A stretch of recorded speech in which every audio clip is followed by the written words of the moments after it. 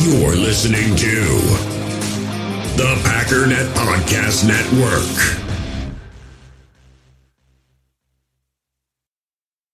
Another day is here, and you're ready for it. What to wear? Check. Breakfast, lunch, and dinner? Check. Planning for what's next and how to save for it? That's where Bank of America can help. For your financial to-dos, Bank of America has experts ready to help get you closer to your goals. Get started at one of our local financial centers or 24/7 in our mobile banking app. Find a location near you at bankofamerica.com/talktous. What would you like the power to do? Mobile banking requires downloading the app and is only available for select devices. Message and data rates may apply. Bank of America N.A., member FDIC. It is time. It is time. They can't beat the Packers. No. Are you crazy?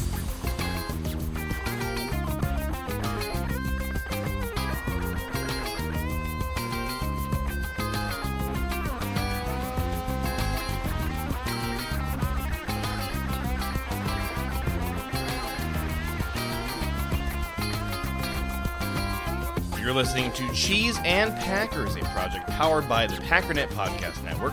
I'm your host, JJ Leahy. Follow me on Twitter at JJ Leahy, L-A-H-E-Y. You stay up to date on all the latest Packers news or to ask questions. Got a cool question in the Facebook group from Billy. It was addressed to me and to Clayton, and Clayton had an episode sooner than I did, and I got to be honest, I was kind of still planning on answering the question, which was how good is Eric Stokes? But dude, Clayton killed it. He knocked it out of the park. So for the next 25 minutes on this podcast, I'm just going to play for you what Clayton said. No, I'm kidding. Do check out Clayton's most recent episode of Packers Total Access. That's right here on the Packernet Podcast Network. There were a bunch of times when he was talking that I was like, all right, he's probably kind of getting to the end of the point. And there's still like good, meaty information out there that I can share with the fine folks about Eric Stokes. And he kept going and finding more good stuff. And I'm like, you know what? He said all that needs to be said. So that was fantastic for Clayton. A bummer for me because I was looking forward to answering that question. But, I mean, come on, I'd be double dipping at this point. Devondre Campbell took to Twitter on Tuesday. Let's see. For 7 years now, y'all been trying to discredit everything I've done in this league. LOL. Since day one, I've been a starter, never been a backup or practice squad player. Have y'all not learned your lesson yet going against me? I always come out on top. LOL. A Falcons fan replied, "You were solid for us, to be fair." That's where it gets interesting. Devondre responds and said, "I did so much for the Falcons." Shake my head. "Only my teammates and coaches know how many job responsibilities I had on a weekly basis, and I never complained about it, but it hurt me in the long run. The Packers listened to me, and look what happened." I love it because with all the stuff that happened last year with Aaron Rodgers, with Devontae Adams leaving this year, Green Bay needs, for the star players that they have, who are happy in Green Bay, who like the Packers, who like their coaches, they need those guys to be heard. I think it goes a long way when Devondre Campbell, who is respected in this league, is saying stuff like this, and other players in the league are hearing it. So that was really cool.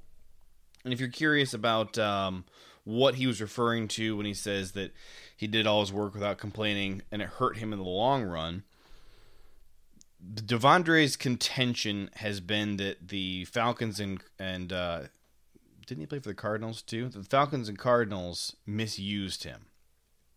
That they had him dropping into coverage a ton of time, which if you're a linebacker in coverage, you're just naturally going to be faced up against some really unfavorable matchups. Why? You have a whole defensive back room devoted to the art of coverage, and they are a much smaller build than a linebacker. Now, you need a guy like Devondre when you're going up against one of the really premier tight end talents in the league. I think that a lot of the time, a tight end is a pretty bad matchup for a safety or a corner. Not that they can't do it, but I mean, a linebacker who can cover is a huge benefit in that circumstance. And the linebacker is the guy that you are calling on to hopefully come defend that tight end. They had Devondre on some of the better wide receivers in the league. And Devondre has been saying ever since he got here that he much prefers just being used as a Mike linebacker. Just let me go be a true linebacker. Let me tee off against the run. Understand that, yes, there are times when we're going to ask you to go, defend a gap, cover a tight end. But in Joe Barry's scheme, you also have the freedom to go make a play on the ball, something that he really enjoys doing. So, again, when you have a situation where one of your, like I said, well-respected and successful, I mean, he was an all-pro linebacker last year, you got a guy like that praising the Packers, talking them up, badly needed right now. I mean, always it's beneficial, but right now especially, when the Packers are doing a little bit of firefighting on the PR front, I think it's really important that kind of thing gets heard. So as many other players around the league who are going to be in free agency or, whatever, considering the Packers in the future, you want that message in front of them. You want them to hear it. Fun little exercise. So this was a Bears fan who originally posted this at Fields to Mooney. The exercise is you go through the roster and you pick out your 7 categories. All right. So most overrated, he says Justin Fields. Most underrated, Trevis Gibson. So he's talking about the Bears, obviously. Best player, Roquan Smith. I disagree with that, but also there's not a big pool of good players to pick from in Chicago right now. Key new addition, Byron Pringle. That's how sad the Bears franchise is at the moment. Could surprise, Tavon Young. Tavon Young, who the heck is it? What position does he play? I don't even know his name. Tavon Young, 4th rounder from 2016, picked by Baltimore. He's a cornerback. I do remember looking at him one time. Who were we playing? This is like last year or the year before. He was with Baltimore last year, so that must have been when I was looking at him. Tavon Young, could surprise. All right. Takes a leap, Justin Fields. So he has Fields on here twice. Prove it year, Cole Kmet. 2 things on Cole Kmet. First of all, absolutely yes, prove it year. The second thing, though, what year was he drafted? Was that 2019 or 2020? I think it was 20. Yeah, 2020. All right, so this is his 3rd year. Now, I'm not saying that it's a fine or good or excusable sign, that the dude has been complete trash up until this point. But year 3 is the first year that you should be looking for any kind of results from a tight end. It's a big reason why I really stay out of any of the arguing about Josiah DeGuara. Dude has just not been in the league long enough, and tight end is a position that takes way too long to learn and to build your body up. You cannot jump too quickly on a young tight end and be freaking out about lack of results and stuff. Now, having said that, yes, you can evaluate what Cole Kmet has done and say it's not good enough.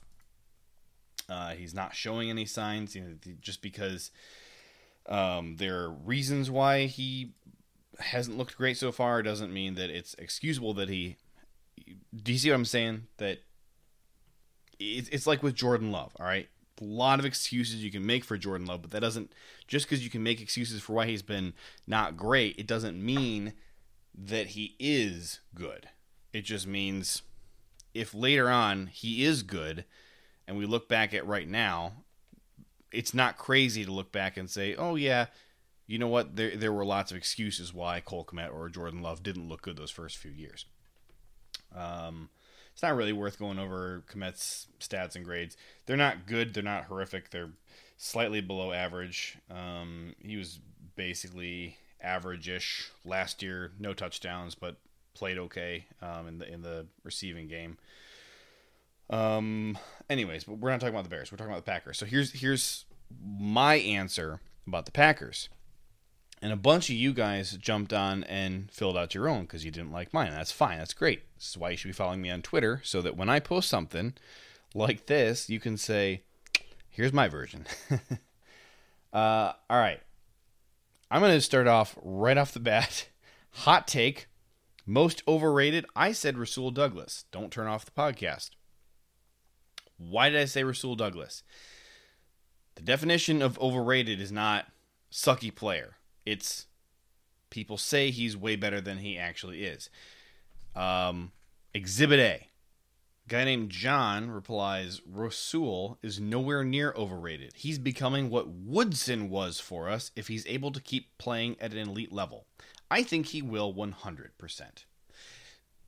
Like I said, the definition of overrated right here. I'm not saying Rasul is a bad player. I like Rasul Douglas. There's not a Rasul Douglas problem.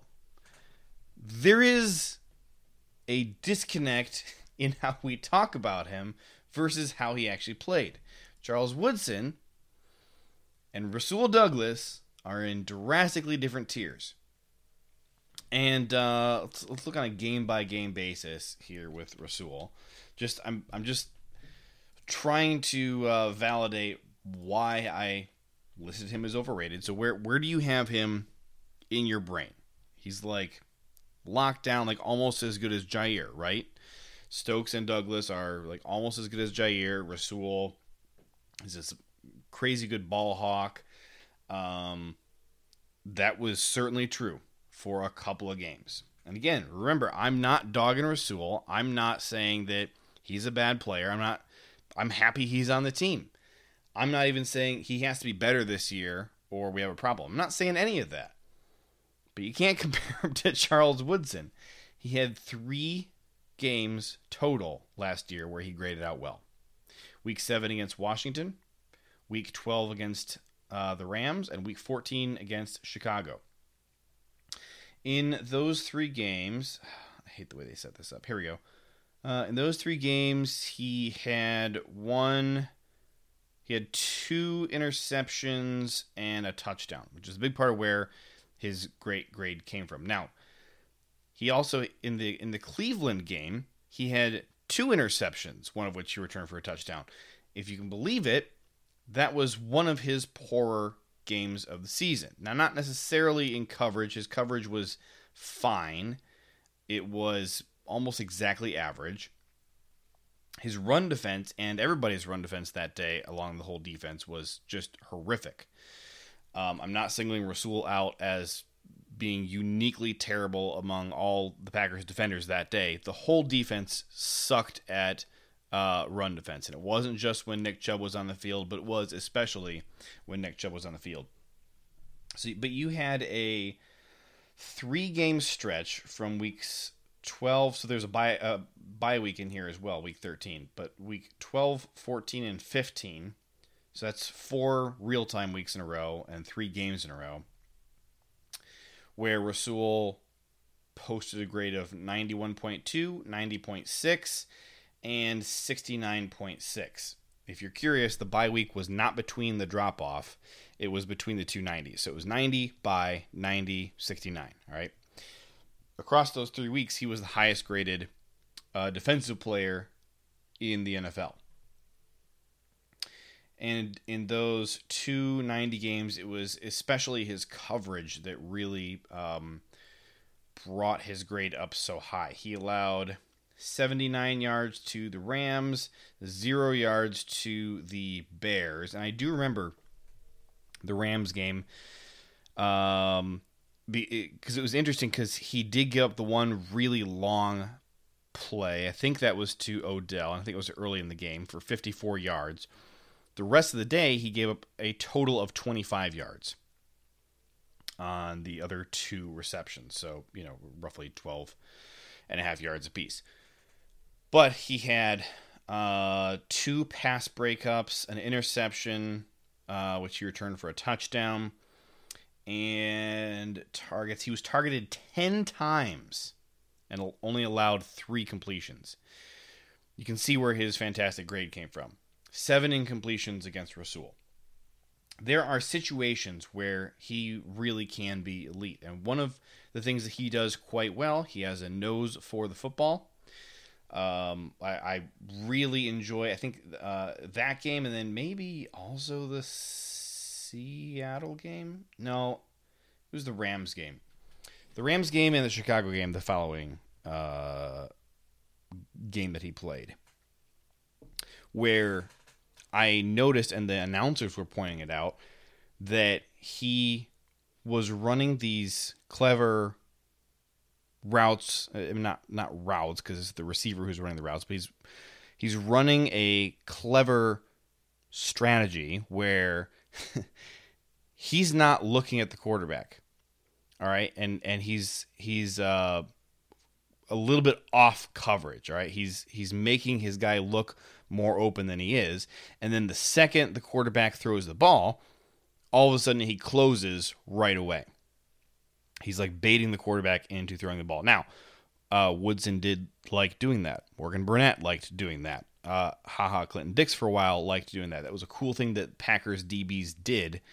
Not to say that other teams don't, but that was kind of a signature trait of the Packers DB group, circa early 2010s. It was a fun thing they did. And it was fun to watch Rasul do that. And it was successful. And I think stuff like that and how aggressively he pursues the football certainly contributed to why he came up with the ball so many times last year.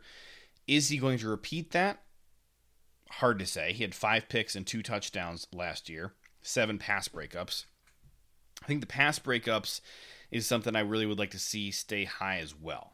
Obviously, you want everything, but one area where he probably could improve this year is commit fewer penalties. Now, the nice thing is only one of the 5 penalties that were called on him last year was accepted, and that was week 6 against Chicago. That was his debut game.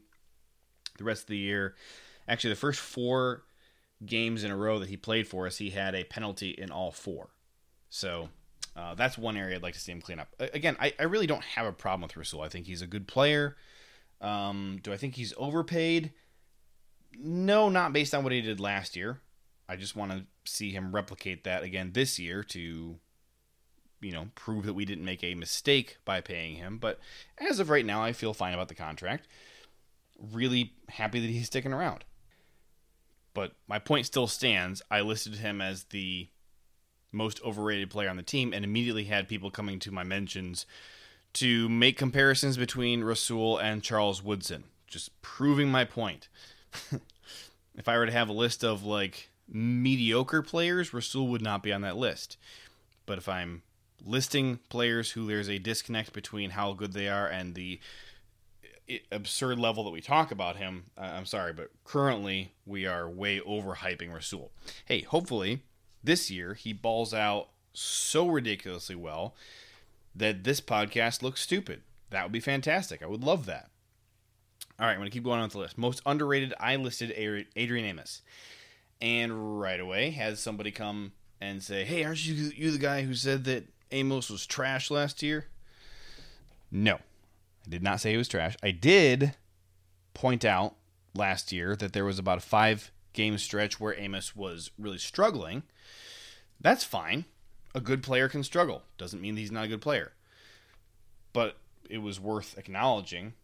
If you look at his year, started off actually week 1 against the Saints when the whole defense was struggling. He was the lone bright spot. Played pretty well.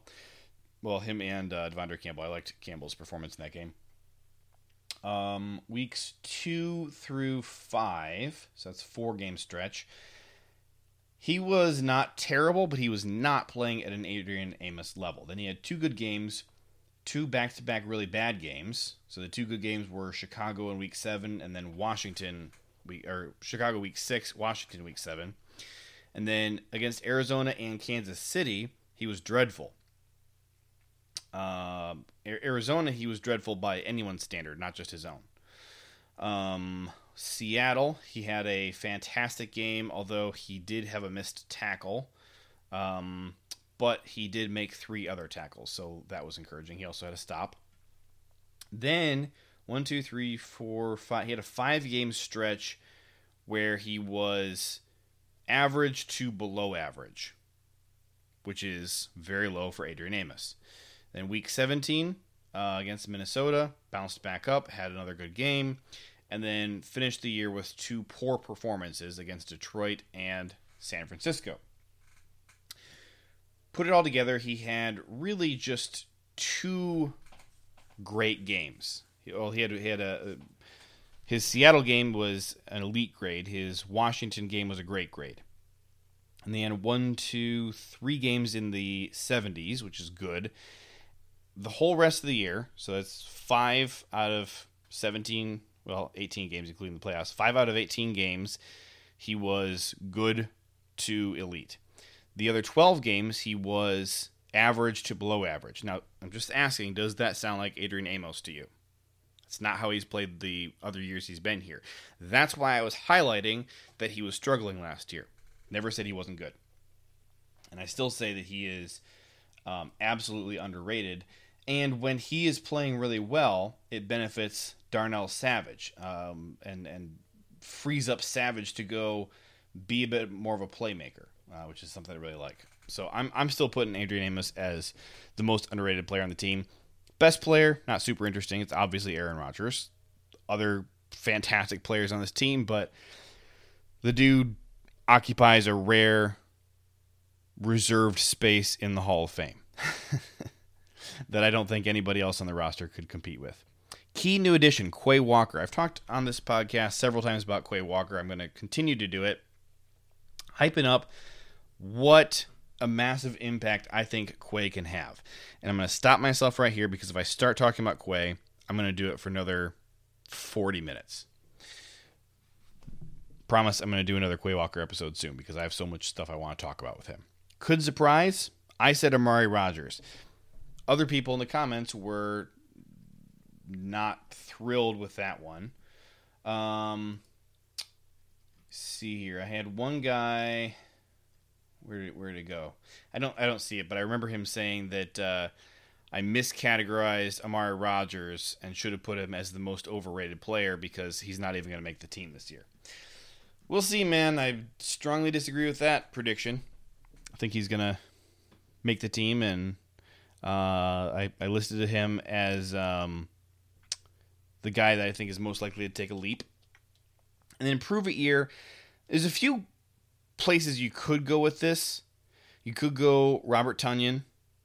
Tonyan actually also could go in most overrated, but I think Prove It Year is maybe a little more optimistic spot to put him in, especially considering that he's coming back from a surgically repaired ACL. I think that he has a lot on the line to prove in terms of, how much does he still have? Is he going to bounce back and be, the best version of himself again and continue to grow as a player? Hopefully.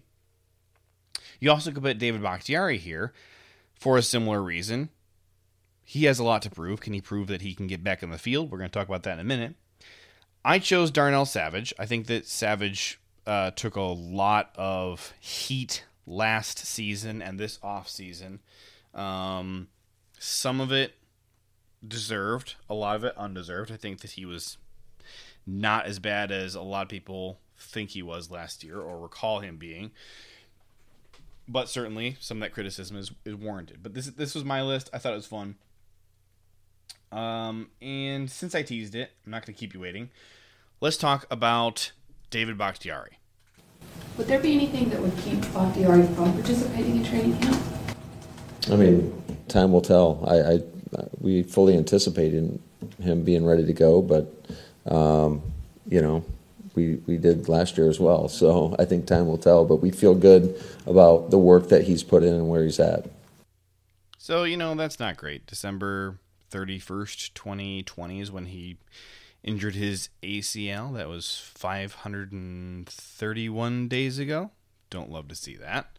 It'd be nice if we could get a little bit more than like, oh, hopefully he'll be back. But, you know, that's what we said a year ago. So fingers crossed.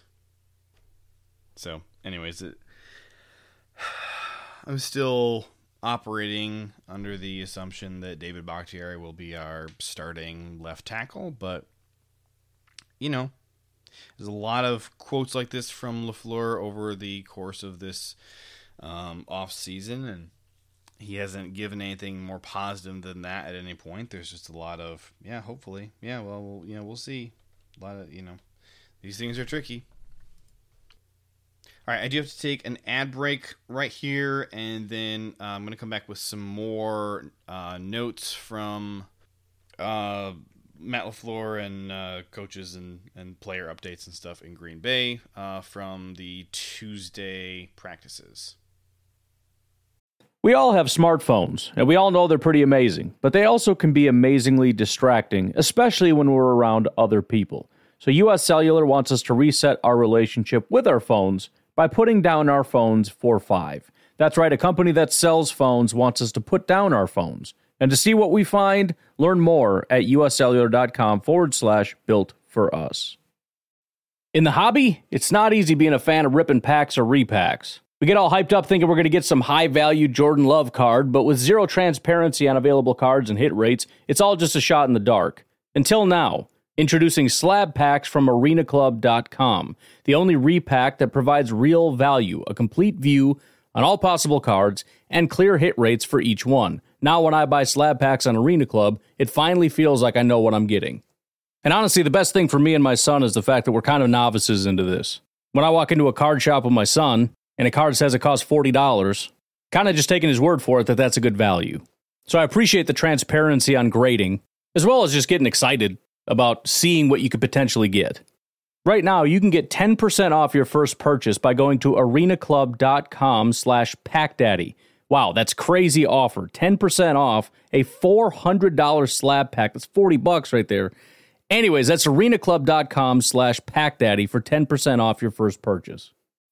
When you need mealtime inspiration, it's worth shopping Kroger, where you'll find over 30,000 mouth-watering choices that excite your inner foodie. And no matter what tasty choice you make, you'll enjoy our everyday low prices, plus extra ways to save, like digital coupons worth over $600 each week. You can also save up to $1 off per gallon at the pump with fuel points. More savings and more inspiring flavors make shopping Kroger worth it every time. Kroger, fresh for everyone. Fuel restrictions apply.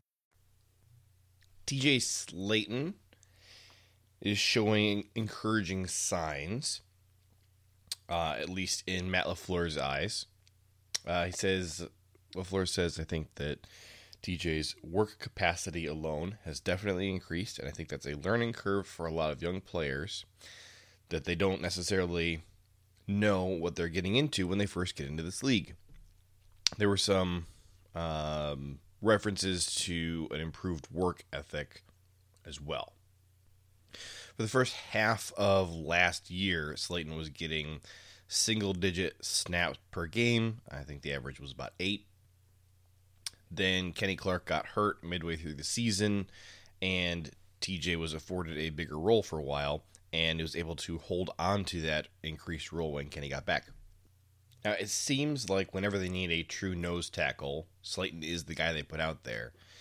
On the depth chart, certainly seems like he's behind Jerron Reed, but maybe ahead of Dean Lowry and Devontae Wyatt. So that's interesting. Not exactly where I would have expected it, but I'm encouraged and pleased to see that he's getting there. So this week there are not a lot of starters out there. Rashawn Gary, of course, is there because he's always here. John Runyon, who else? Royce Newman, Josh Myers. Struggling to think of who else who's not a rookie is here this week. Let's see. Rodgers, of course, is gone. None of the running backs are here, including Patrick Taylor. None of the receivers, Lazard, Sammy Watkins, Randall Cobb, Malik Taylor. Now, Randall Cobb, you maybe would have expected would be here because he was at voluntary OTAs, but he is also not here. Mercedes Lewis isn't here. Bakhtiari's gone. Jake Hansen is gone. That's a little bit of an interesting one. I feel like Jake Hansen's really on the roster bubble. I'm a little confused, why he's still here, because the coaches, I don't know. The coaches have never seemed thrilled about him. He's really not really gotten any playing time either. Let's see. Kenny Clark, Dean Lowry, Jerron Reed are all gone. It's basically only Rashawn from the pass rusher group. Everybody else is gone. Devondre Campbell is gone. Chris Barnes and Ty Summers. Of course, Quay Walker is a rookie, so he's got to be there. All the cornerbacks are gone. I mean, every single one of them. All the safeties are gone. So you are left with there are a few injured guys who are not able to practice but are still participating in rehab. So Elton Jenkins, Robert Tunyon, Kylan Hill. A lot of people, I think, are forgetting that Kylan Hill is even on the team. But like I said, we do have some of the offensive linemen here. Notable because I think these guys are competing for their jobs. Now, John Runyon is a really good guard, but we have so many guys in that room right now who can play guard and who are really trying to crack this starting roster. I think Runyon is wise to make use of all the opportunities he has to show what he can do and be improving his game. Look, I'm starting ahead of these rookies from a talent perspective. They're here getting better. I need to also be getting better so I can stay ahead of them. So the number one offensive line right now is Yosh Nijman at left tackle, and then John Runyon at left guard, of course. Josh Myers at center, Royce Newman at right guard, and Cole Van Lanen at right tackle. However, those two guys on the right did swap at one point. They moved Royce Newman out to right tackle and bumped Cole Van Lanen inside to right guard. That intrigues me a ton because I have really been expecting Royce Newman to be in the mix for the right tackle job. Sean Ryan, I think, really to me projects as possibly our starting right guard. If Royce Newman takes over the right tackle job, I just think that's really an option that's in the cards here.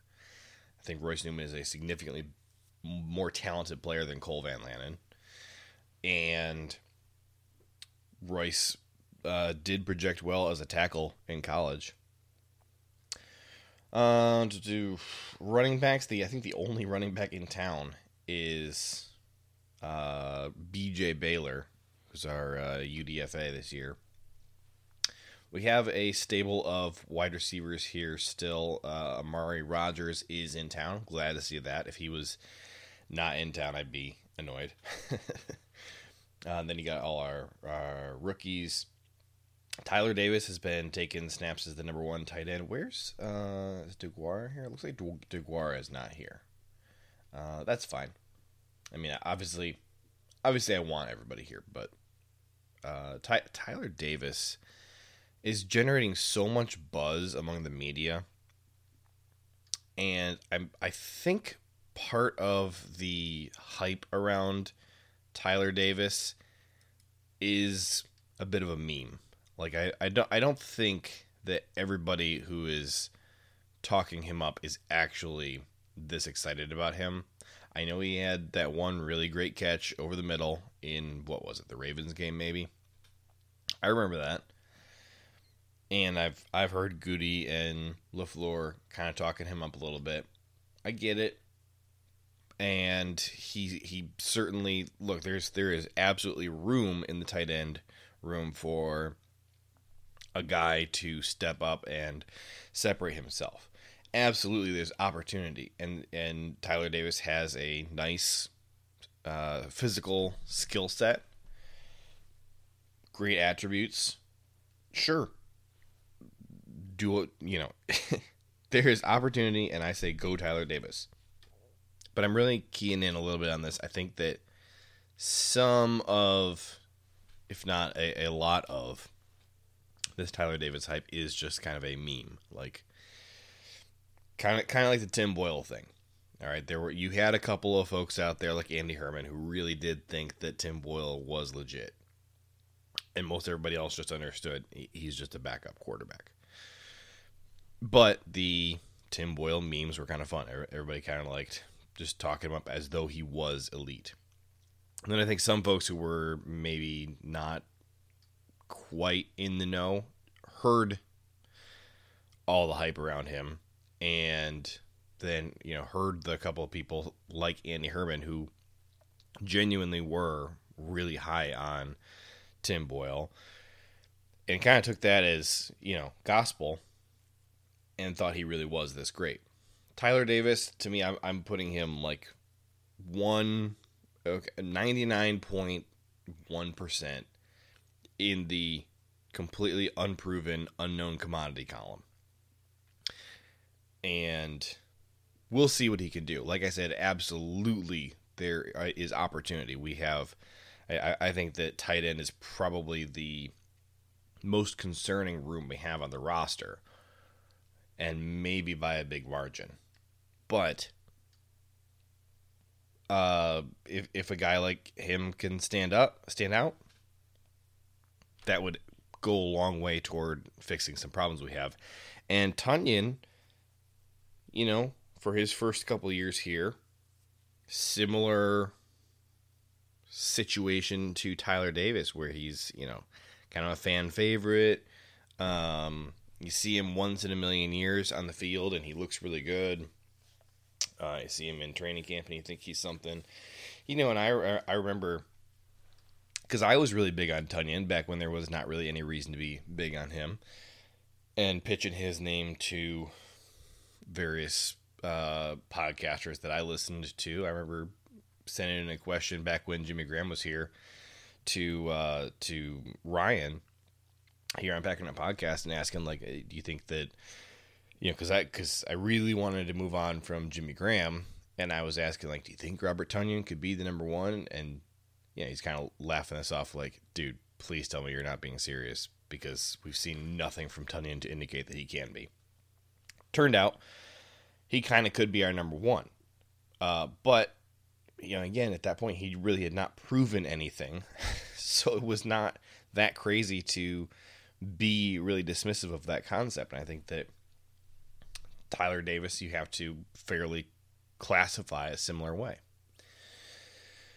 Let's see. Dobbs is practicing with the first team, but there's not a lot of receivers here, so I don't read into that a ton. It sounds like, to me, it sounds like Christian Watson maybe is going to be kind of slotted in as the wide receiver one, just based on what we've seen at OTAs.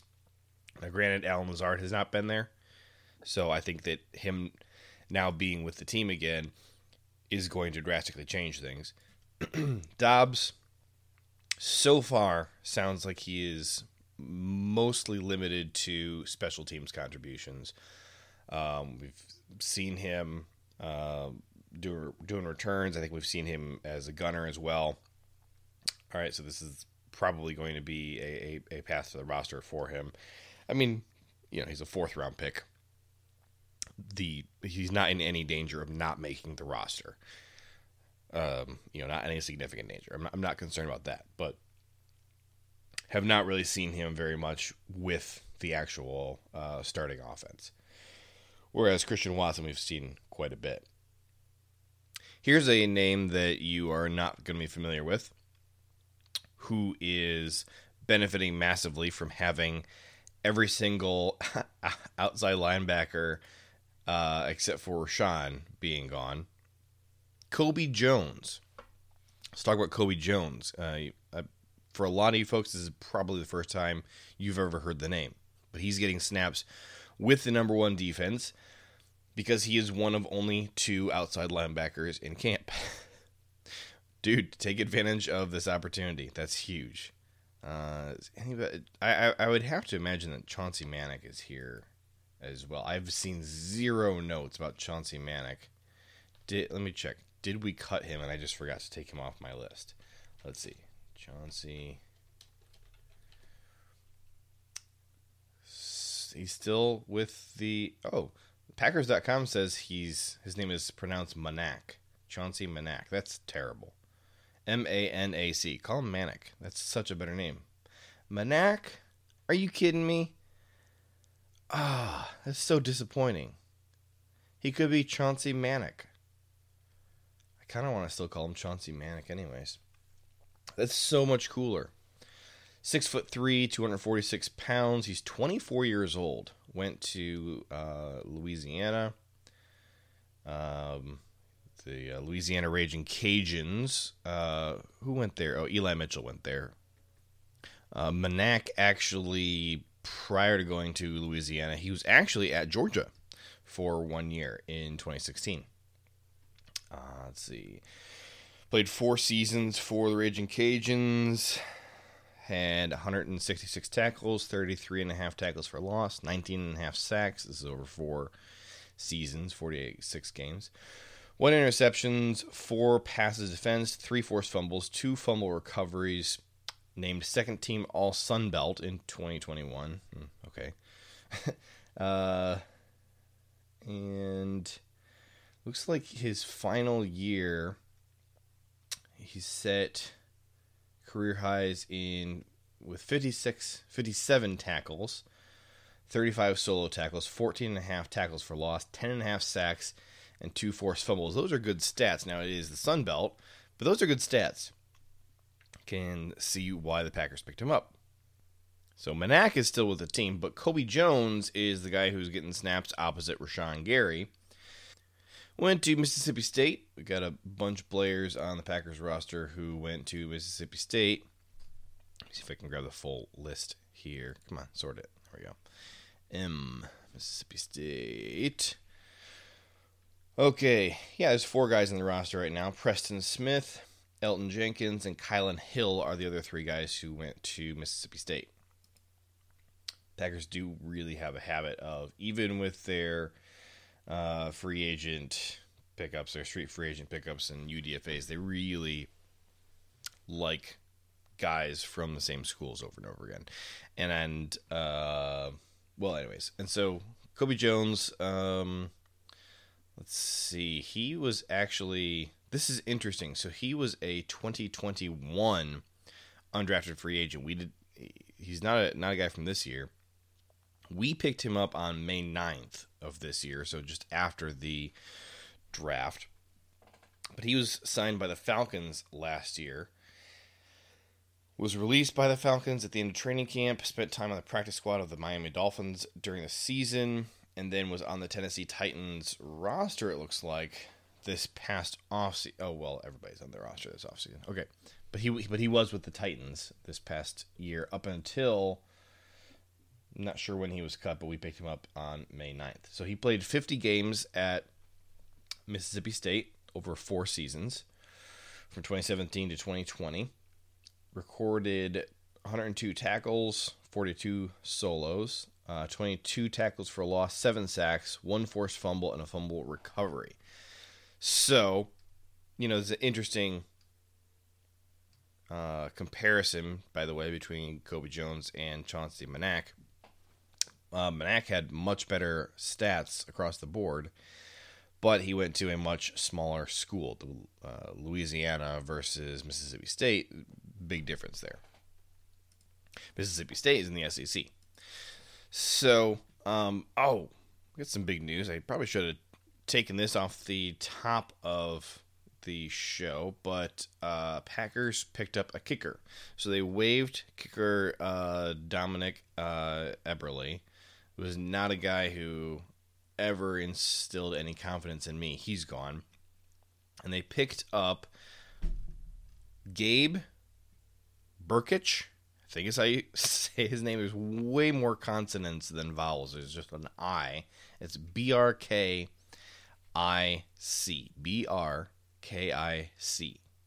So it's pronounced Burkic, and we actually picked him up off of waivers from the Vikings. Dominic Eberle was not claimed by anybody when we released him. Surprise, surprise. Burkic is a 2022 undrafted free agent out of Oklahoma. Played in 38 games over 4 seasons for the Sooners. Career field goal percentage of 82.6. That's 57 of 69. As long as 56 yards. You do like to see that. He made 159 out of 160 extra points so that's one missed extra point for a career percentage of 99.4. You like to see that. In 2021, he was one of 3 Lou Groza Award finalists, an award presented annually to the top college football kicker in the U.S. by the Palm Beach County Sports Commission. The award is named after former Ohio State Buckeye and Cleveland Brown Lou Groza. So it sounds like he did not win that award, but he was one of 3 finalists. He was second team All Big 12 and second team academic All Big 12. Don't really care about that. I mean, congratulations, but it doesn't make you a better football player. And 2-time Big 12 Special Teams Player of the Week. In his final year, he made 5 kicks of 50-plus yards on 7 attempts, so he's 5-2, tied for the most in the nation. So that's pretty cool. Bill Huber noted that Jordan Love, in the off-season practices this year, usually is successful in getting the ball into the end zone during their 2-minute drills, which is something I had not noticed. But now that he pointed it out, looking back, that seems to be correct. They've been doing this for 4 weeks, and he's made some boneheaded plays the rest of the time, but during the 2-minute drills, seems like he does pretty well. So again, on Tuesday, Jordan Love found the end zone. Starting at their 20-yard line with 1:38 on the clock and 0 timeout, Love led a touchdown drive during a starters versus starters 2-minute drill. I would put that in air quotes because half the team isn't even there, but I read off to you who is there. And they do have their starting offensive line, so that's important. This was the most competitive period of the day. Love converted a 4th and 3 with a pass to tight end Tyler Davis. We should come up with a nickname for Tyler Davis. This would be fun. Drop it in the maybe I'll put a thing in the Facebook group and a thing on Twitter. But let's come up with a nickname for Tyler Davis. I will read off your ideas on the next pod. Actually, maybe not the next pod. The next pod is going to be a fun guest expert who you guys do know. So, assuming the schedules don't fall through, we're going to have a fun little chat. Let's see. Bill Huber says, had there been a replay review, the completion might have been overturned as rookie linebacker Quay Walker jarred the ball loose on a bang-bang play. That's one of those, good, bad notes. Yay, Quay Walker. Tyler, come on. Regardless, the offense was given the first down. On the next play, Love threw a gorgeous deep ball to receiver Juwan Winfrey against cornerback Raleigh Texada.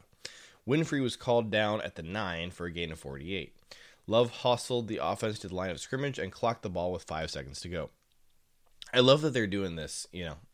Obviously, most of the 32 teams across the country are doing this, but I love that you're instilling these instincts into Love, because how many times have we seen Rodgers move the offense downfield, when you need to run down there and clock it, and just the absolute discipline that the whole unit has when they're doing that is just gorgeous to see, and I like that we're practicing that with Love. On the next play, Love threw a dart to rookie receiver Samori Toure for the touchdown. On the 2-point attempt to quote-unquote win the game, Love faced immediate pressure, and his desperation heave for receiver Romeo Doubs sailed well over the rookie's head. Let's see. Just practice. So this is later. During a red zone period, Love threw low to receiver Amari Rodgers. Cornerback Kabion Ento reacted quickly and made a diving deflection. The ball was deflected into the air and was caught by Rodgers for a touchdown. That's interesting. That was one of 2 touchdowns by Rodgers during the period. He also caught a back shoulder gem from Love. Sticking in the red zone, Juwann Winfree, Rodgers, Romeo Doubs, and Tyler Goodson. Refresh my memory. Tyler Goodson. He is he's a running back. So we got 2 running backs in camp right now, BJ Baylor and Tyler Goodson. The names kind of run together after a minute. Romeo Doubs and Tyler Goodson. So those 4 guys, Winfree, Amari, Romeo, and Goodson all had touchdown catches. Rookie outside linebacker Kingsley Enagbare had a sack and a solid play to stop a Goodson run. So 2 good notes from Enagbare. Those are the first notes I've seen on him so far in the camp. So that's really exciting. Let's see. So what do we have coming up next? Because I think they're not doing anything on Wednesday. But then Thursday, they're going to do one final OTA. Then there's going to be a big break. And training camp is not going to start until July 27th. Now, they are going to, on July 22nd, 5 days earlier, they're going to begin training camp with rookies only. And then the veterans have to report July 26th. And then training camp itself actually starts July 27th. So we have 40 days until then. So right now what we are entering is a period of the off season where we're hoping, crossing our fingers, we don't want to hear any of these guys' names. Go home, go have fun, go on vacation. Do not get in any trouble. Usually we have really pretty decent success with the Packers young guys. Other players around the league at this time of year start getting themselves arrested. They go to stupid parties. They make stupid decisions. Please, for the love of everything, Packers guys, just keep your head down. Go chill on a beach somewhere. Don't do anything stupid. Let the players from all the other teams around the country go do stupid stuff. Go have quiet, clean fun. Had a couple guys in the last couple of years get into a little bit of trouble. A couple of those guys aren't here anymore. But from here until mid-late July, really don't want to hear these guys' names. LaFleur said there's a standard you have to conduct yourself, not only on the field, but off the field as well, and understand that you represent the Green Bay Packers. We're very fortunate that we have a very strong locker room, and I think that really comes from the veteran leadership that we have on this team. He also said that Aaron Rodgers, Mercedes Lewis, maybe some other guys, but he singled those 2 out among some of the leaders who talked to the young guys, pulled the young guys aside and had a talk with them before they left. LaFleur went on to say, I do think that Goody and his staff have done an outstanding job just bringing in high-character guys, and that makes it a lot less terrifying when they leave for these next 5 weeks. So, lest you think, and by the way, I had not read that quote before I started my little rant 30 seconds ago about keeping your nose clean while you're on vacation. Lest you think that I'm overreacting, LaFleur just said the word terrifying when he talks about these guys being unsupervised for 5 weeks.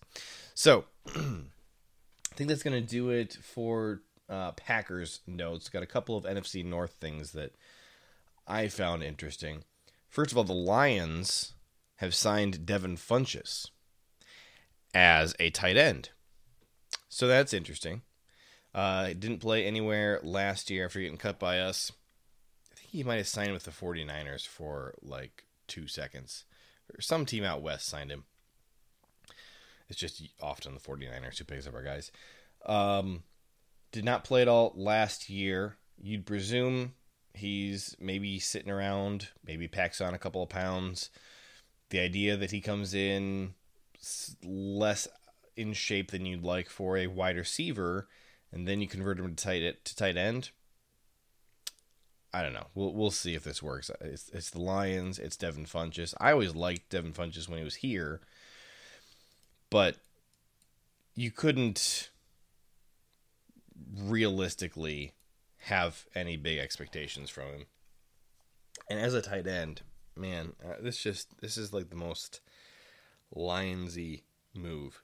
But we're all going to look like idiots when he retires as a Hall of Fame tight end in a few years. I don't know. I don't get it. So then over in Chicagoland, rough day. This is Brad Biggs, who is starting to become a regular feature on this podcast. I might just have to check Brad Biggs' Twitter every time I do an episode because he has so many juicy notes about the Bears just stinking. Rough day for the Bears passing offense in minicamp. Jalen Johnson jumped a route in a 2-minute drill for a pick 6 off Justin Fields. Offensive lineman Dakota Dozier, who has spent some time with the starters at right guard this spring, was taken by the cart to the locker room late in practice. No updates on this yet. This is kind of one of the last things that was written yesterday. Head coach Matt Eberflus has talked about impressive showings by the offense this spring. Those have not happened on days that have been open to the media. Oh, Brad Biggs, I love you. Like, listen, Matt Eberflus claims that the offense has looked really good. It just happens to have never happened on a day when the media was allowed to be there. 2 more days left for the Bears this week, just one for the Packers, I believe. No one expects perfection or polish in June, but it's been bogged down for sure. Again, via Brad Biggs. The guy's going to have to get his own theme song at this point. Matt Eberflus says he basically has no comment on Robert Quinn not reporting for mandatory minicamp. Says he will leave it up to Ryan Poles to deal with that. Delicious. I don't want to read that. That's a positive note. We don't read positive notes about the Bears around here. Former Bears defensive coordinator Rod Marinelli is at minicamp. That is really interesting. We'll address the team tomorrow. Marinelli and Matt Eberflus are very close after working together in Dallas. And again, I love reading Brad Biggs because I get the sense that he does not enjoy covering the Bears. So you get really objective coverage from him, and he's kind of likes to note everything negative, which is part of why I enjoy reading him. He has a note about Jalen Johnson working with the first team defense, which makes sense. He's been a starting quarterback for them for a couple of years. But he says, I did not see Kyler Gordon on the field or the sideline. Eberflus says Gordon is in the building. Then Brad Biggs adds his 2 cents. He says that could lead you to speculate as to why the rookie Gordon is at the facility, but not at practice. And of course, the Bears, if you recall, were penalized by the NFL. They lost one of their OTAs for violating rules. And so here's a story about Cole Kmet playing golf on his day off. Because that's what you really want is golf stories. It's like all the coverage about Rodgers doing whatever the Tom Brady and Patrick Mahomes and Josh Allen thing. I'm sure some folks really, really got a kick out of that and thought it was fun. I did not watch it. I did not listen to 2 seconds of it. It's not that I don't care about these guys. I just do not care about golf. Not interesting to me. That's probably all I need to go into on Bears. I could talk about the Bears forever, but it's not a Bears podcast. Of course, Al Lazard did sign his second-round tender with the Packers, so that is worth $3.986 or $4.6 million. Basically $4 million. I get the sense that, maybe not everything is paradise between Lazard and the Packers right now. But he is here. I really want to know what Lazard specifically was asking from the Packers, because it doesn't seem like he got anything other than a little bit of time off. Final thing, this is not Packers news, but mini camps begin, what was this, on the 13th? I think it's 13th. 14th, for both Browns and the Panthers. Trade talks between the two camps surrounding quarterback Baker Mayfield are heating up. The main issue remains Mayfield's salary and how much or how little teams pay. There's urgency on Carolina's side to execute the deal soon so Mayfield can come get some time in minicamp with the Panthers. For the Browns, it's the best offer they have. Talks are ongoing. My question is, why? I like Baker, but the Panthers roster with Baker at the helm, I think you're probably looking at like 9-8, which is probably enough to just keep Matt Rule and Scott Fitterer's jobs, and once again put the Panthers in that purgatory of you're not good enough to really make any noise in the playoffs. You're hoping maybe you're a wild card, and you're way out of reach of any of the good quarterback prospects in the draft. You're going to keep these coaches who are, have not done anything for you. I mean, the Panthers have a really good defense, no question about that. Offense has been horrific, and yeah, beefing up quarterback would help.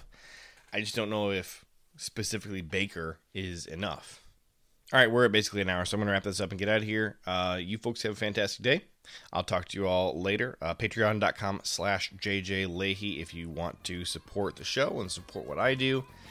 And Twitter.com/JJ Leahy is the best way to send in questions or send me interesting news stories that you find.